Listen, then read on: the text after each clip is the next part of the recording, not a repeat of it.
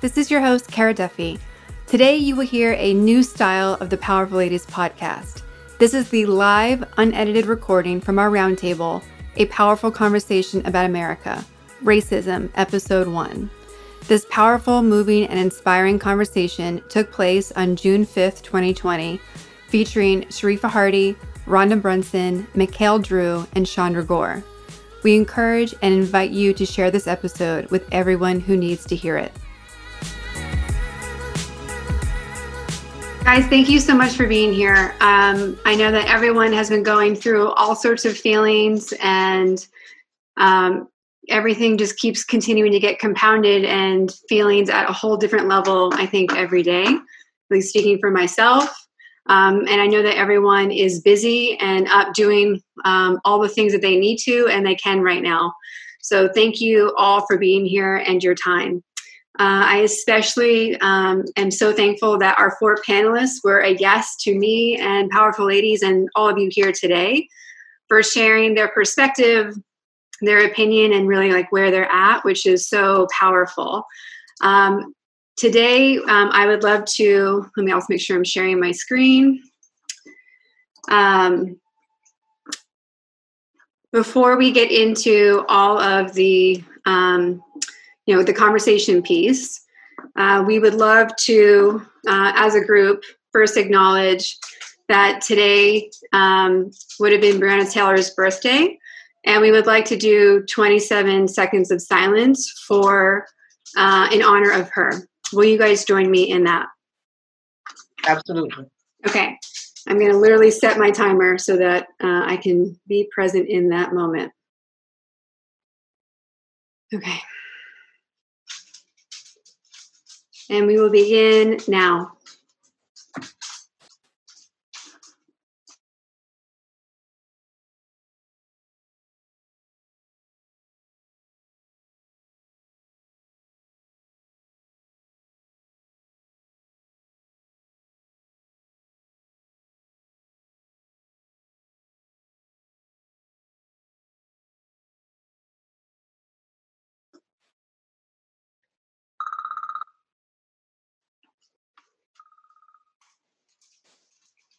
That's 27 seconds.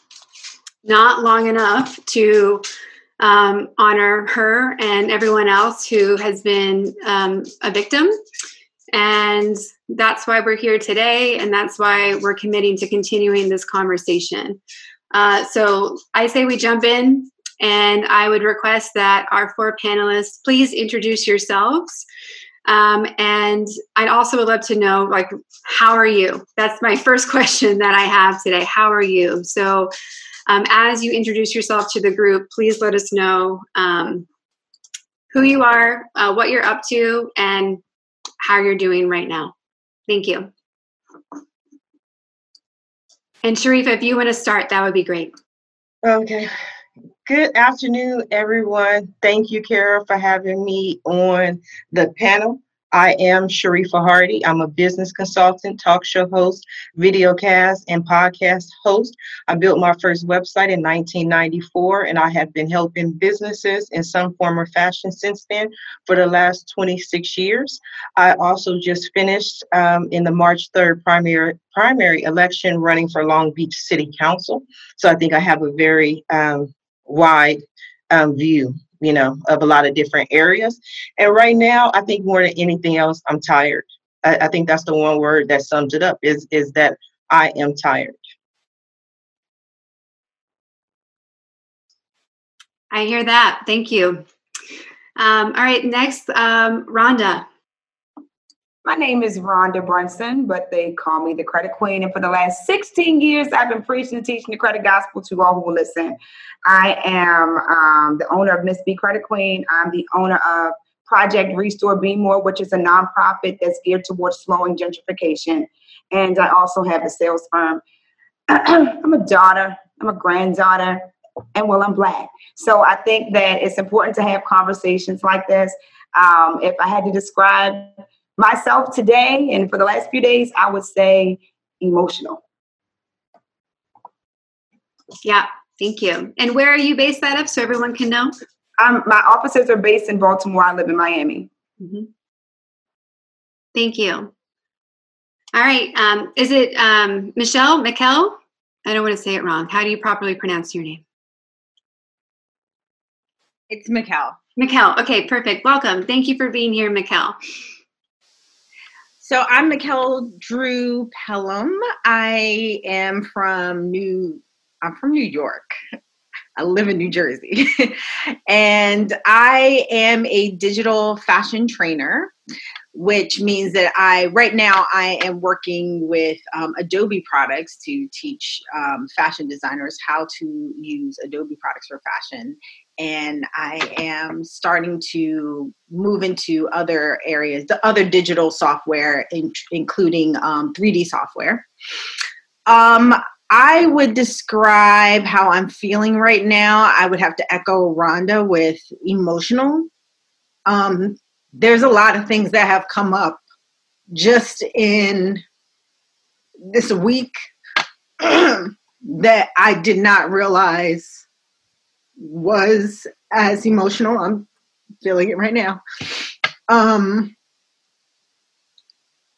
Was as emotional as I expected it to be. And there were a lot of things that I thought I had moved past, and obviously I haven't.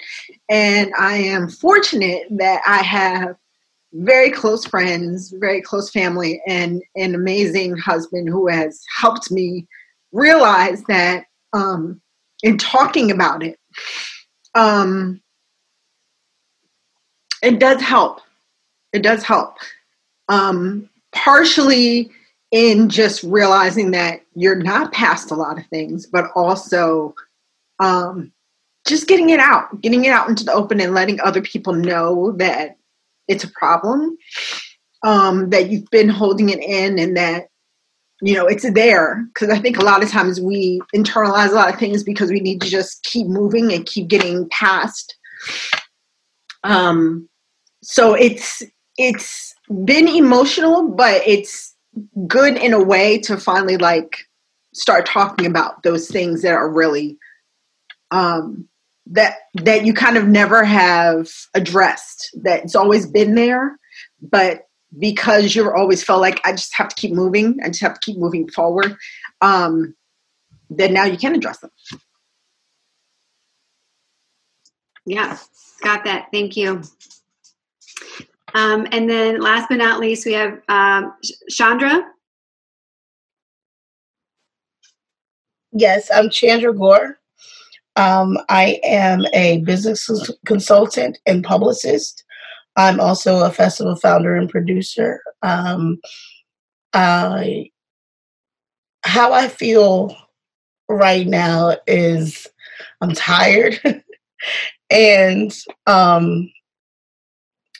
as Mikkel said, it's hard because you have to address and look back on things that you've gone through and wonder, you know, from the things that have happened when I was younger to even in corporate America, even in now running my multiple businesses, it's always there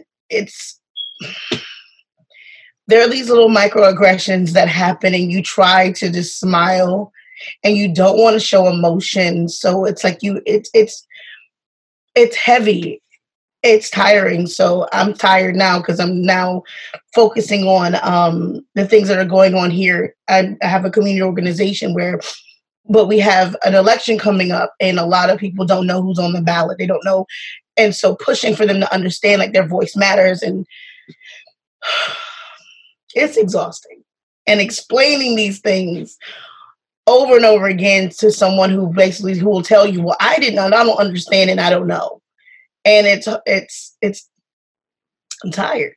And I finally had a good cry the other day because I'm a mother and I have sons. I have 2 daughters. I have a husband who I have to constantly tell to be aware of their actions when they leave the house. And then they in turn tell me the same thing. And it's like, it's like no matter how high you get or how far you get, it's a battle. So it's like, what more can you do? I'm glad that we're having this discussion because it's very much so needed. we do need to talk about it. We do need to make others aware that these are the things that are going on. Thank you for having me. I mean, thank you for being here. Thank you for being a yes to talking more about it, right? Like, I hear in what you just shared how you shouldn't have to talk more about it. You shouldn't have to be feeling how you're feeling, right? So I appreciate you being willing to share where all of you are at and like talk to everybody about it one more time, right? Because you shouldn't have to. In that context, the kind of next question I have is, what do you want people to know, and what would you like to stop saying, like to give up as we go forward as well? Any of you can jump in, whoever wants to, of our panelists. This is what I'll say. Well, let me just say this. First of all, I appreciate having this conversation, and I appreciate you, Kara, for even wanting to have the conversation. Until I saw the flyer, initially I thought it was going to be a multi-racial conversation, that it wasn't just going to be 4 Black women speaking. I thought it was going to be people who represented all walks of life. So, white women on the panel, Black men on the panel, white men on the panel, Hispanic people, because conversation starts with us all talking, us all having a voice. What I am tired of more than anything else is for people of all races to wait to act when something happens. Like I said, I ran for Long Beach City Council. It was very hard to get people to come out and vote, to people to come out and support. But let something happen, let something go wrong. There's a horrific tragedy that all of a sudden you have people up in arms like, oh my God, Black people are not equal. And it's like, okay, well, we knew that. I would love to see more people take an active role in politics, in their local government, and being a part. If this is the way you feel and you see the police department, then why don't you go and be a part of the change? Be the change that you want to see in the world. Join the police department, become the lawyers, become the judges, become the people who have a voice. And what happens is when something goes wrong, then all of a sudden you have people up in arms. But before that, to a certain extent, it's quiet, it's calm until the next time something happens. And I think more people should be active. They should create groups. They should get more involved in activism and not just wait until something happens. That's my primary view and my primary stance on just about everything that's going on right now. I want to echo everything Sharifa said and just say that I think that consistency is needed, because I feel like, even though I feel like there's more activity and there's more people who are involved this time, this is not the first time that something like this has happened.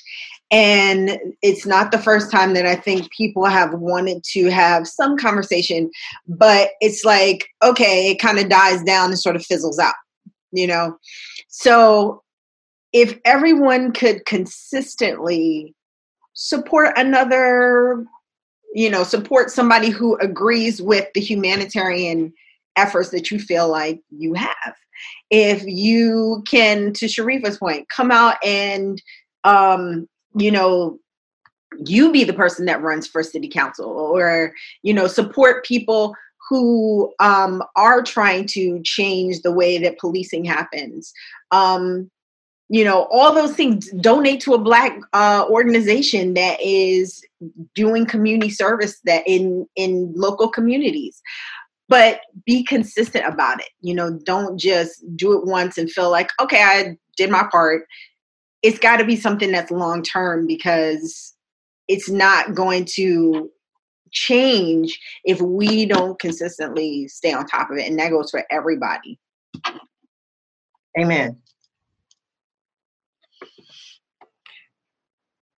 I would just say, or add to that we always have the ability to change the narrative. So in my industry, I'm telling people all the time, like, You know, you want to change your credit, change your behavior. You want to change your racism issues, change your behavior. Because I think that my experience has been a little different. I was raised upper middle class in Baltimore. And so this is going to sound so crazy. I didn't know I was Black until I moved to Miami because everyone around me was Black. So when I moved here and I was trying to get a condo, a rented unit downtown in Brickell, every time I sent over my application, I was approved. And when I was sent over my ID, I was denied. Every time. And I was explaining to the realtor, listen, she was like, I don't understand. I said, well, I'm Black. She was like, no, that can't be it. No, I'm telling you, that's it. Because I check every box that I would cause a person to qualify for this unit, but they keep coming at me after I send over a picture of what I look like. We can all control that narrative by being a little bit more open and compassionate and fair and not assuming that you know what a person is going to come with, what they're going to bring. They're going to bring drama. They're going to be negative. They're probably drugged. You don't know. You don't know everyone's background, but I can tell you one thing. We're all very much so human. And when we start having conversations, you start dialoguing about things that we have in common. We've all been through bad breakups. We all probably hate our hair sometimes. We all feel like we're a little overweight. We got to work on our commonalities so that we don't continue this narrative that these people are so different that we can't connect. And we were born to connect. We want to be included. You know what I mean? And we want to include you. But sometimes when you walk into different situations, you don't even know who to trust. I am a Southwest A-lister. But the reason I fought so hard to be an A-lister was so I could get on the plane first. Because I don't want to sit next to a person that does not accept me for being Black.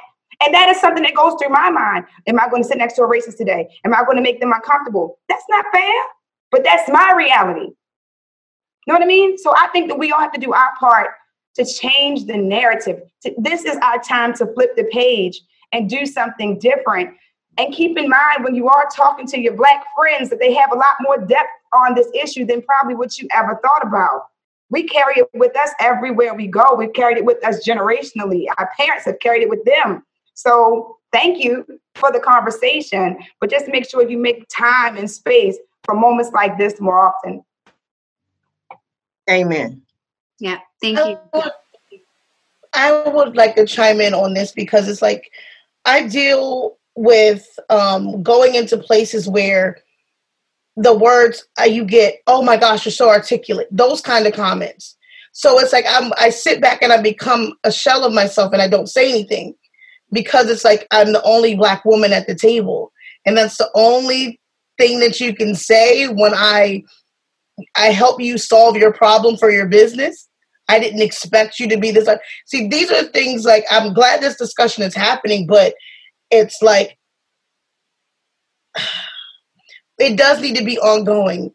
It does need to keep happening, but we need to address the person that's next to you that makes those comments. Like,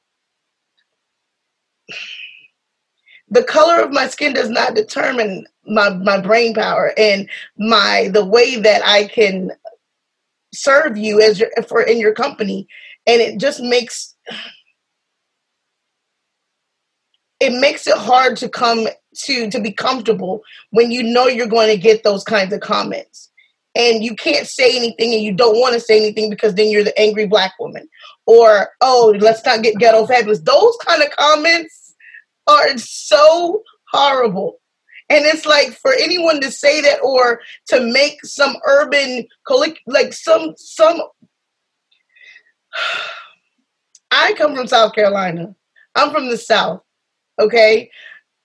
There's no other way to say it than I've been experiencing these microaggressions from the time I was able to pay attention and to notice that I was different.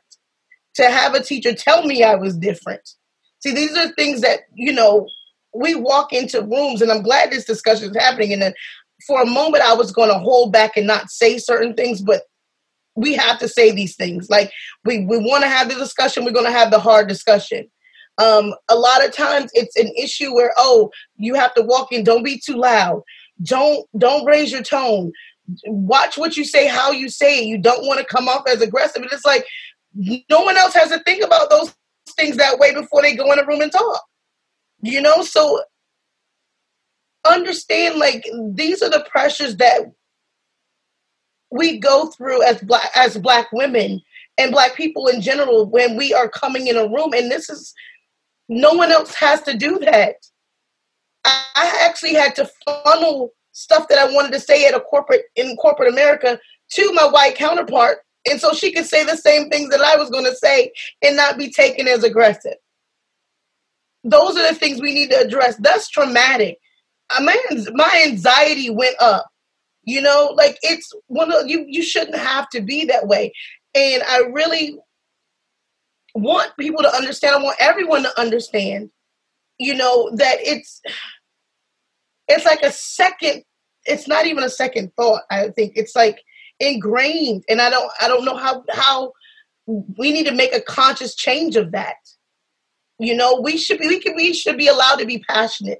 We should be allowed to express our feelings without being labeled as aggressive or problematic, or, you know, all of these things, or our services or our business looking as if it's subpar because the minute I just put my picture on my website.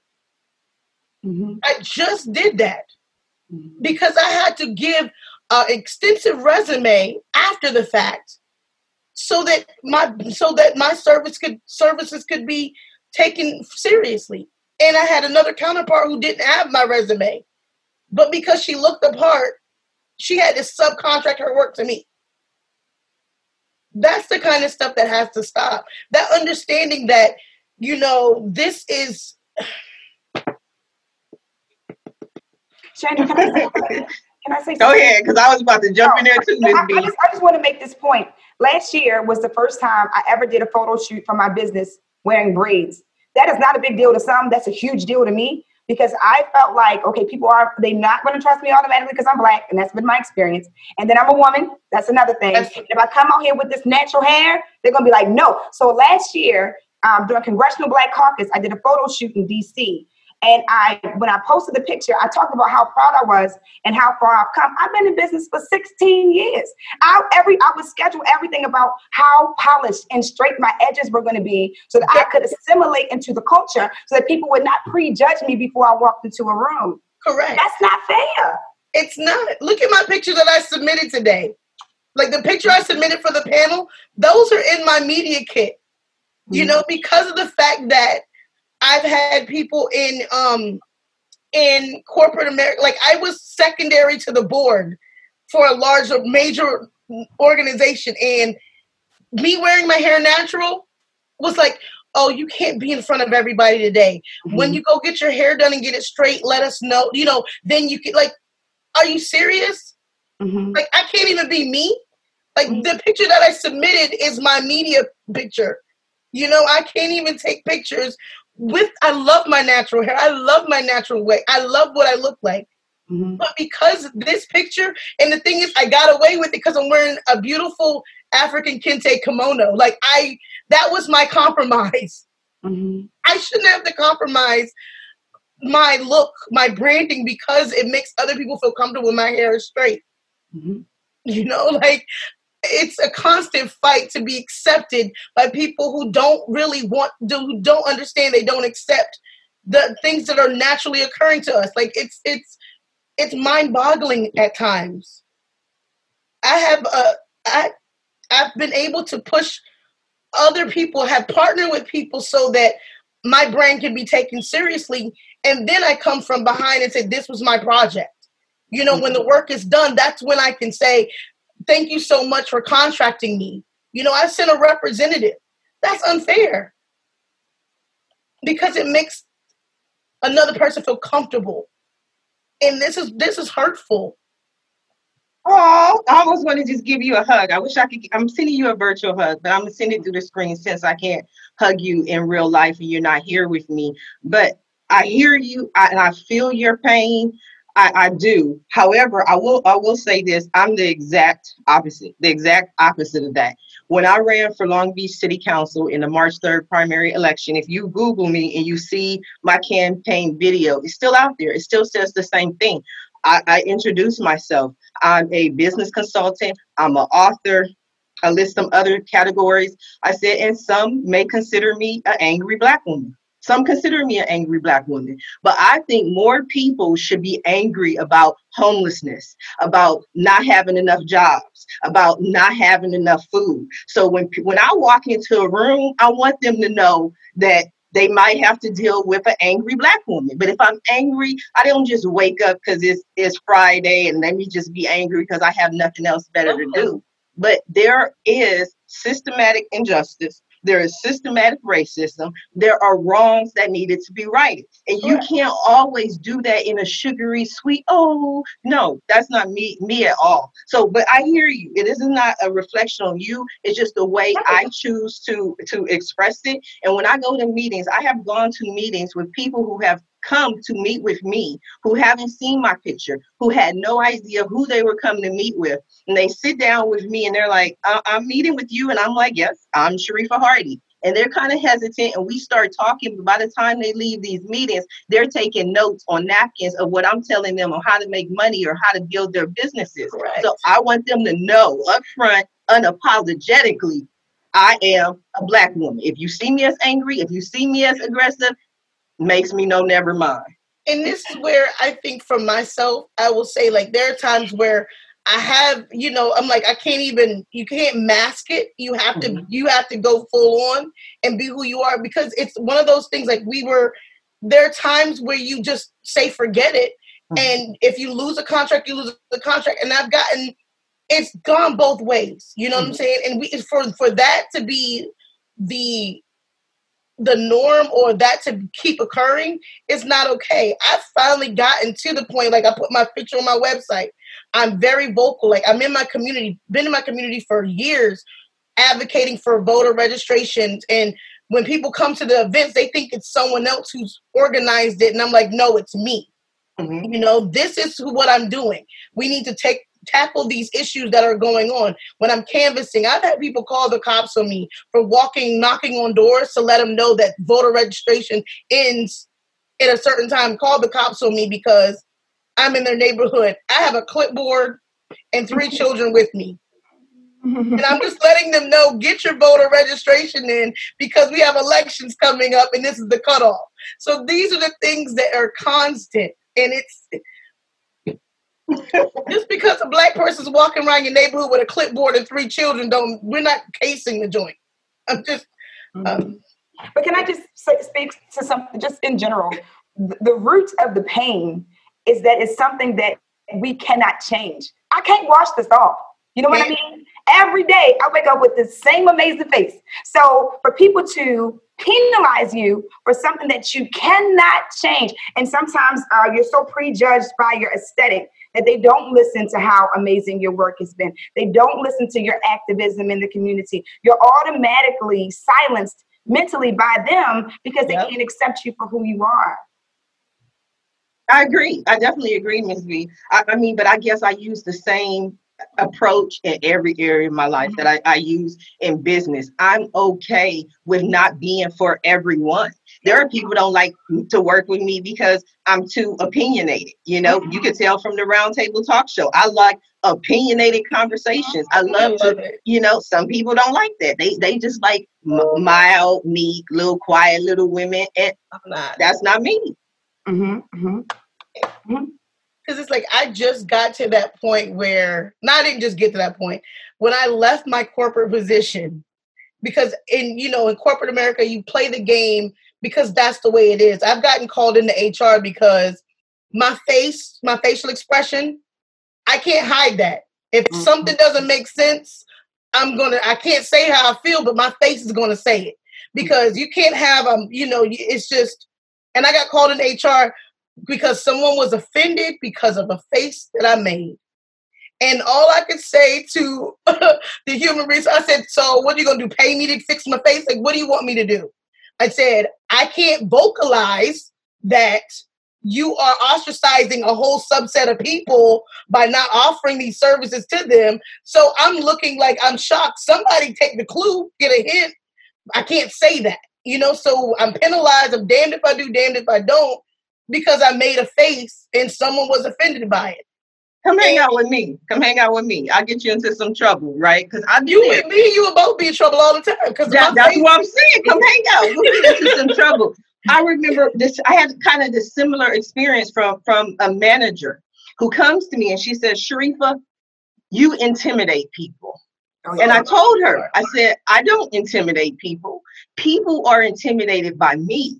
That's a weakness on their part, not an action on my part. So I don't allow people to put their stuff, whatever their stuff is, onto me. I don't accept it. I'm like a Xena the warrior princess. I'm like blocking it. Like, no, that's your perception of me. And that's not my perception of me. I'm one of the coolest people I know. And that's the thing. And I actually had that conversation as I left and did my exit interview. And I said, what's sad is you took you 3 years to realize everything that I said about who I was working with. And then you want to tell me on my exit, you were absolutely right. They weren't doing their job. They did make the department lose, money. And I'm like, just hand me my severance pay because I tried with y'all. Like, it's at that point where it's like, it shouldn't have to go that far for someone to take notice to what you have to say. And it's what we have fought with so much. And I'm just like, even outside, it's like, wow, like that's why I'm very selective in the words that I use sometimes. Because it's like, do you not understand what you're doing right now? And I'll stop someone now as they're talking to me and I'm like, we're not going to do this. Let's get to that point. Let's go ahead and say if there's issues on the table, we're good. You feel the way you feel, I feel the way I feel. Because I had pushback on the things that I post on my business page. Okay, that's how you feel. I'm still a Black woman in business. I'm not going to ignore the fact that people are dying. Black men, Black women are dying. Black trans people are dying. I'm not going to ignore that. That's like ignoring a part of me, and I'm not going to do that. Oh, you're going to lose business. Oh, well, there's another day I can't make money. I'm not here for that. But I'm going to stand up for, these injustices. I'm going to stand up for myself. I just hope that this discussion will let everyone see that it's not something you consciously do. Sometimes it's subconscious and it's like, whoa, there's no other way around it but to say, wow, take the veil off and look at the things that are going on. Mm-hmm. Because it's not that we're being aggressive. It's the fact that we can't show emotion. If I cry, I'm weak. Those things, I shouldn't have to be that way. It shouldn't have to be that way. Mm-hmm. One of the things that we were talking about in Thrive Collective, the Powerful Ladies group the other day, was how the biggest thing that I got out of Blackout Tuesday was being someone who, as a business called Powerful Ladies, is always looking for more powerful ladies to hang out with. I knew that Instagram had an algorithm that was biased, and it's biased in lots of ways, right? Just like Amazon's is, Facebook's, everybody else's. I could not believe how many women in particular of color that have the same hashtags that I use, have the same causes I have the same everything, had never crossed my path. And I was like, I knew Instagram had a clear, scientifically proven bias issue. And to me, it made such a great parallel to how the system is doing that too, and no one knows about it. Most people don't know that aren't experiencing it every day. And so you mentioned earlier, Sharifa, about like the changes in the system that have to happen to like peel those biases away and to really make it equal for everyone. Like, what are some of the specific things that you want to see change? And this is for, all of you, that you want to see changed, that like it's a complete, like, this has to go, this has to change item that we should know about. Here's the thing. America owes Black people reparations. If any criminal took any type of criminal act, you have to pay reparations. If you could not pay reparations to the person you have harmed or the person you have wronged, then you pay it to their children. You pay it to the families. And it's not about white or black. I don't look at you, Kara, and go, oh, that's a white lady, I don't like her. I don't have that view. I look at it like the government. I look at it as America. This is systematic. It's in every area of American society. And so until America rights their wrong, you're going to always have these issues. And let me explain to you why. You may not think about, okay, that happened years ago, right? But you know what has happened since then is the people who benefited and the people who profited from slavery, they've been able to pass along those profits from generation to generation to generation to generation. So what they have is an advantage over everyone else. They have a leg up over everyone else. And so until you right that wrong, it's always going to be at a disadvantage. I mean, I can name, without even get political, look at Donald Trump. Donald Trump is a very successful businessman, but where did Donald Trump get his money from? I'll wait. Success. Listen, we're going to use success loosely here right now, okay? Right. It's not about Donald Trump and it's not about the politics. The point that I'm making, and I want to get back to that point, is you may not consider him successful. You may not like him. The point that I'm making is Donald Trump's bank account. Right? Can we agree on that? We can agree on that. I mean, okay, so paying contractors, you're going to have a great bank account. Yeah, you're right. Right. But when he hasn't paid those contractors, when we have discussions, sometimes we go off on different areas. So I want to go back to the question that I asked, which was, where did he get his money from? It was generational. It was passed down from his family. Right. He got his money. He got his money from his father. Simple and plain. That's the easy answer. There's a lot of people like that. Their money didn't start with them. I was watching something the other day about Anderson Cooper. He doesn't want people to know that his mother was Gloria Vanderbilt, because he wanted to stand on the Cooper name. He wanted to stand on his own name. But when we were having this discussion, I made the point, okay, he can call himself Peanut Butter if he wants to. But because he's a Vanderbilt, he has the ability to go to schools and get education and to have resources that other people might not have if they, because they're not a Vanderbilt. So that's what I want to fix. I want reparations. I want the African-American people to receive some of the benefits and that's one of the things that happen. If you can't get somebody in criminal court, and America has already apologized, you go to civil court, right? So that's what we want right now in this change. We want them to pay us what they owe us. That's what I want. I'm speaking for Sharifa Hardy. I would like to see equality in lending. Mm. I work with banks. I'm a credit person. I study credit. I work with all walks of life. And I know that if I look at a white person's credit report, no credit two reports are the same, but they can be similar. And I look at a black person's credit report and it's similar. Their credit score is usually at least 60 points higher with the same situation the black person is going on. I know that when you go into loan offices that you are prejudged by your name, by your skin tone. They know exactly who you are. Now with all of these connectors we have through social media, they're able to Google you and see if you're a real person or not. All of that stuff, it matters. And so you have companies, and I don't know if you all know this, that get sued repeatedly for discrimination that you love. So you love Bank of America. Bank of America's treated black people like shit from the beginning. Let's be clear. They have been sued and have given us checks. I've gotten checks from Toyota Financial. I've gotten checks from Wells Fargo, all because of discrimination in lending. It is a thing. So I would like to be treated equally. I want to know that me and my neighbor bought the same house and I'm not being charged 2% higher a month in my mortgage just because I'm black. That's not fair. You know what I mean? I could come in way more qualified, higher credit score, more money, but it's the fact that I'm a brown person. And often, unless I truly assimilate and I begin to live as a Caucasian person, I don't receive the rewards.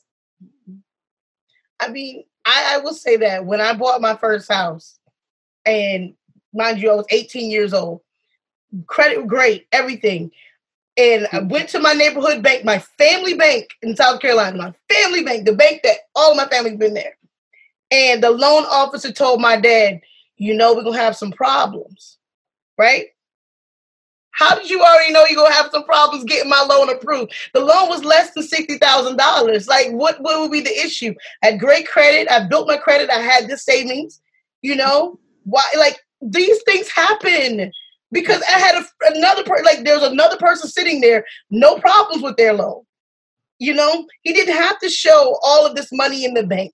Their father didn't have to co-sign. But because it's those things, and I'm glad you touched on that, those are the things that we've had to go through to watch other people that don't even have half of what we've accomplished still be able to get the things that we have to work 3 times as hard for. I can say that even in school, it was the same issue. My dad sent me away so that I could have a better education. Because even though we lived in an upper middle class neighborhood back in South Carolina, it still did not give me the boost that needed then when he sent me to Virginia, to a neighborhood that was predominantly white, and even then I had to fight. Because it's those types of things that make it even harder. That's why, Sharifa, you're absolutely correct. We have to right the systematic wrongs that have been going on for generation after generation after generation. Because one of the things that's said in the South, and I don't know if anybody else has heard it, it's better to be than a poor white person than a black person with an education. That should never be a saying. That should never be. It's better to be a poor, uneducated white person. Like, why would that even be a thing? Like, these are the things that we, like. I haven't heard that one. I'll say I haven't heard this, and I know Mikael is going to talk. I haven't heard that one, but I have heard the expression from poor white people that say, I might be a poor white person, but at least I'm not a nigga. I have heard that. Man. Yeah, I've heard that expression also. And all the things that all of us have mentioned, Sharifa and Rhonda, the credit queen, and Chandra, all the things that we've talked about really they sit on an economic point.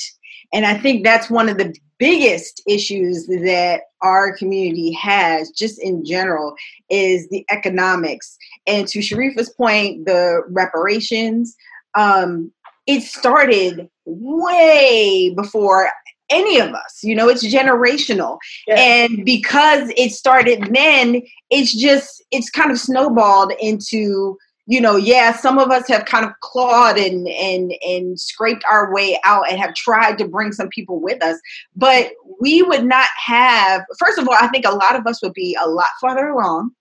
Mm-hmm. I think a lot of us would be able to have generational wealth. And then the other thing is that we would be able to bring, improve some of our communities or improve all of our communities, whatever level of improvement that is. But we would be able to improve ourselves. We'd be able to improve our communities, and better communities in general all around creates a better country, period. So I think that this is something that, we are concerned about, but it is something that I wish that more people, and hopefully this, helps, but I wish that more people would understand that better communities overall, whether it's Black, whether it's brown, whether it's whoever, is going to make the entire country better. It's better for you, it's better for me, it's better for all of us. Can I add to that? I think we also need to, of course, the justice system needs to be kind of like dismantled, blown up. That, Black fathers aren't in their households because they don't love their kids. That's not true. There are a lot of Black fathers that either are in or would want to be, but the system is stacked against them. There's what is called, what is it? What's the pipeline program? School to prison pipeline. School to prison pipeline. So it's something that pretty much keeps kids, instead of them excelling and going higher, they go from like probably middle or high school straight to jail. That's something that we deal with in our. It's a thing. You can Google that. It is a real thing here, and it needs to. These nonviolent offenders that are in jail for urinating in public. I guess the only question I ever want a white person to ask themselves is, would this happen to me? Would this happen to my son? And if you can't say yes, then it is wrong. It has to be the same way across the board. Nonviolent offenders should not be. I think I saw a little boy recently, a high schooler, got 65 years in jail. A Montgomery police officer shot his friend and he took the charge. He got 60. This is a kid. Would that have happened? Then meanwhile, you have the white kid who was drunk driving, killed 3 people. The judge said he suffered from affluenza. He was too affluent to know right from wrong, and he got probation. How is that fair? You know, here's the thing. I agree. Then Iris, go ahead. I'm sorry. No, I was just going to say I definitely agree with you. But what most people don't understand is, and if you haven't seen the movie 13, please watch the movie 13. I believe that the movie 13 is one of the things that cost Hillary Clinton the election, right? Because coincidentally, it dropped right before the election. But what the 13th Amendment said was that all men are free unless they are prisoners. People always talk about the 13th Amendment. The 13th Amendment, it freed the slaves. Yes, you were free unless you were a prisoner. So what they did is, what Ms. B was talking about was everything then became a reason to send you to prison. Yeah. Oh, you were jaywalking. Oh, you going to jail. You were, like you said, pissing on the street, whatever it is, you going to jail, because now instead of having to pay you a living wage at a job, I can pay you 10 cents an hour to do the same work. If you go down in some places in South Carolina, they're picking cotton, tobacco, all of these things. Jail, prison industries are number one. They make the sheets, blankets, all of that. Slave labor legally. That's it. That's what it comes down to. So you will find that there are so many of our African American, our Black men who are in the prison system. And once you get into the system, it's very hard to get out of it, because once you get out, now you're going to try to find a job. But how you going to find a job? Because you got to. Right. So these are all the things that we are fighting against. Until we fix those things, right those things, correct those things. And see, I'm passionate about a lot of things, not just because of race. I think our prison system in America is horrible, horrible. Our prison system, our healthcare system, aren't we supposed to be one of the greatest places on earth? And yet your prisons are full. There's no other place in the world where their prisons are full. Full? Are you proud to have full prisons? This is ridiculous.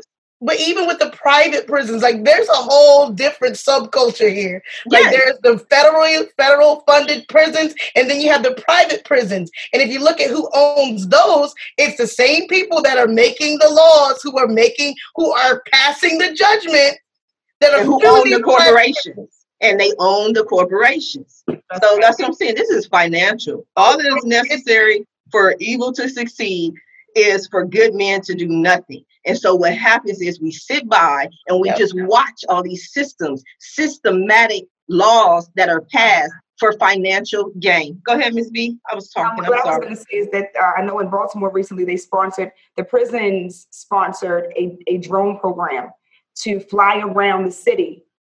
It was supposed to prevent crime, but we know if it's a drone program, it's going to record offenders that then will end up in their jail, and they'll get paid for them too. You know what I mean? And then I think what I learned about private jails is that they have a contract with the state that if a certain amount of people are not jailed, the state then has to pay a fine. Yep. So now you know that their goal is to arrest you for something. It just seems like the people that they are more apt to arrest look like me. But I can tell you why. I didn't mean to interrupt. And it's not the only reason, but one of the main reasons is just like you were mentioning with the affluenza, right? Mm-hmm. Now, if the little white kid commits the crime, guess who's showing up with him to court? His daddy. And his daddy owns the bank. His daddy owns the real estate. He owned like 5 businesses in that town. So when daddy shows up, it's not even a question. You are not going to put my son in prison, period. I done paid for this prison to be built. Yep. So I you sit not on the gonna board. arrest my I sit on the board. But when these little black kids go to court, guess who they go with? They self. Or a public defender who just got the case 20 minutes before they have the court time. And then their parents can't take off of work to be with them because they still have to work to put food on the table because they don't own the anything in the place that they live. So it's just everything is a cycle. So everything precipitates those things. So this is the grand scheme of things. It doesn't make sense that, I mean, I hope that people are realizing, like, wow, this is a real thing. Because I have people always say, well, that happened before you were born. Yes, and it's affecting me now. Like, stop thinking just because it happened 50 years ago. Like, there's still laws that are on the books that are specifically tailored towards people of color.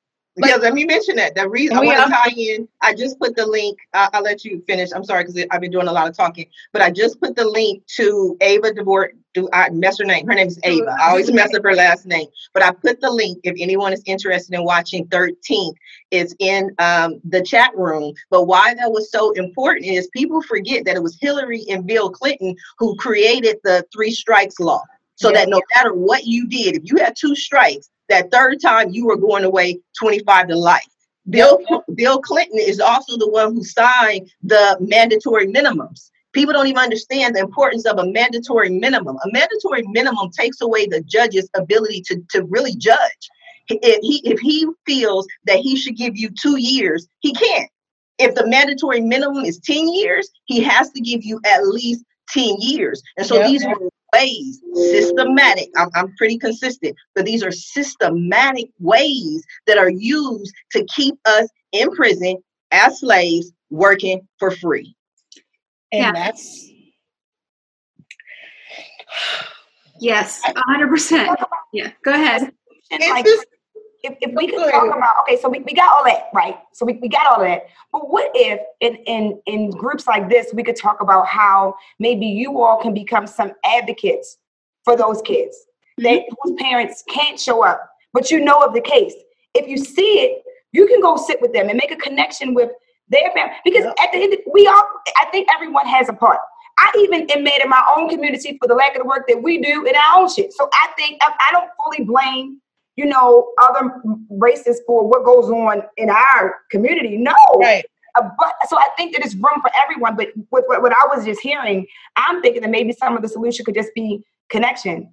I'm gonna go and I'm gonna advocate for this young kid because I want them to have a chance. That's it.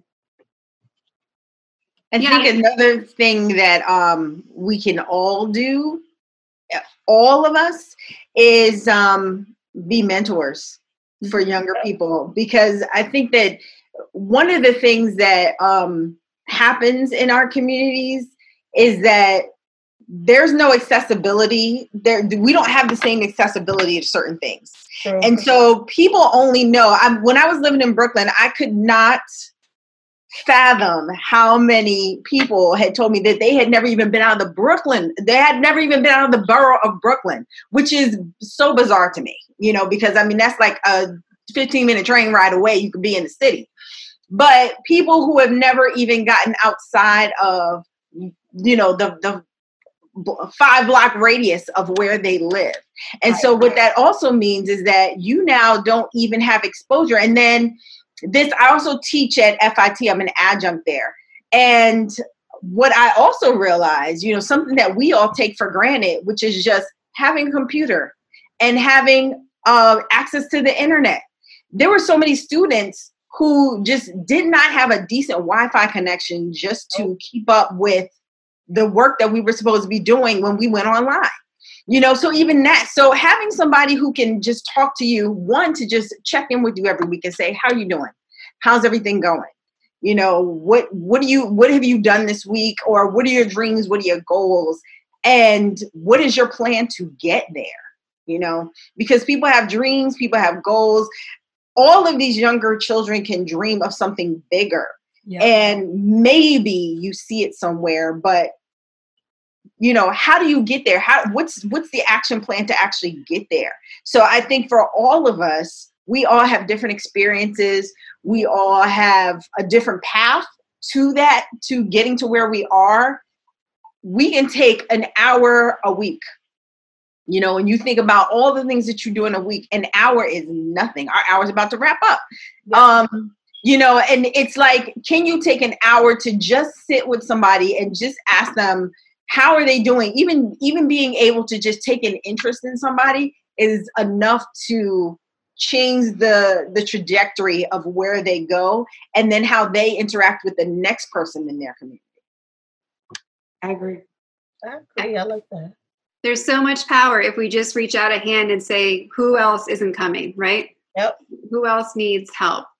Well, guys, like this, I have goosebumps repeatedly throughout this entire conversation. So it's been so inspiring and generous. And I'm so thankful that everyone showed up, and in particular that the four of you were so willing to share and be honest and like tell us where you're at and what you think, because that's what we have to do more of. I'm going to share my screen again so that everyone can see your websites and your Instagram handles, so that people who want to can reach out to you and connect and support you. I look forward to the opportunity to have you as guests on the Powerful Ladies podcast. And I also want to let everyone know that as you requested, all of you at the beginning of this conversation, we are committed to continuing this conversation. We've already put on the calendar 2 more events like this. I'd love to have you guys back, and we can, add more people and change it up. I'll be asking for the panelists' feedback after, but we have them scheduled for July 24th and then October, exactly about 1 month before the election, which is very much on purpose. So I look forward to seeing you guys at those next 2 events. And if there's anything that myself or Powerful Ladies can do to support any of you, please reach out and let us know. And I hope to see all of you guys soon. And please report back about what action you're taking and what's inspired you, and we'll make sure this all gets shared. Thank you so much, everybody. Thank you. Thank you for having us. Thank you so much. Thank you for having us. Thank you. Thank you. Thank you for listening to this special episode. In our commitment to continuing the conversation of racism and solutions to racism in America, we have scheduled follow-up events. A Powerful Conversation About America Episode 2 will take place on July 24th. And A Powerful Conversation About America Episode 3 will take place on October 2nd. You can register now for these free events at thepowerfulladies.com. For additional resources and ways to take action, follow us on Instagram at Powerful Ladies, and check out Powerful Ladies Thrive Collective, our membership community of powerful women rising, where we are continuing this conversation as well. You can follow and connect with our panelists on Instagram here. Sharifa Hardy at Sharifa Hardy. Rhonda Brunson at Ms. Brunson_Credit Queen. Mikhail Drew at 383 Design. Chandra Gore at C. Gore Consults. In the meantime, be safe, be loud, be the leaders we need, be awesome and up to something you love.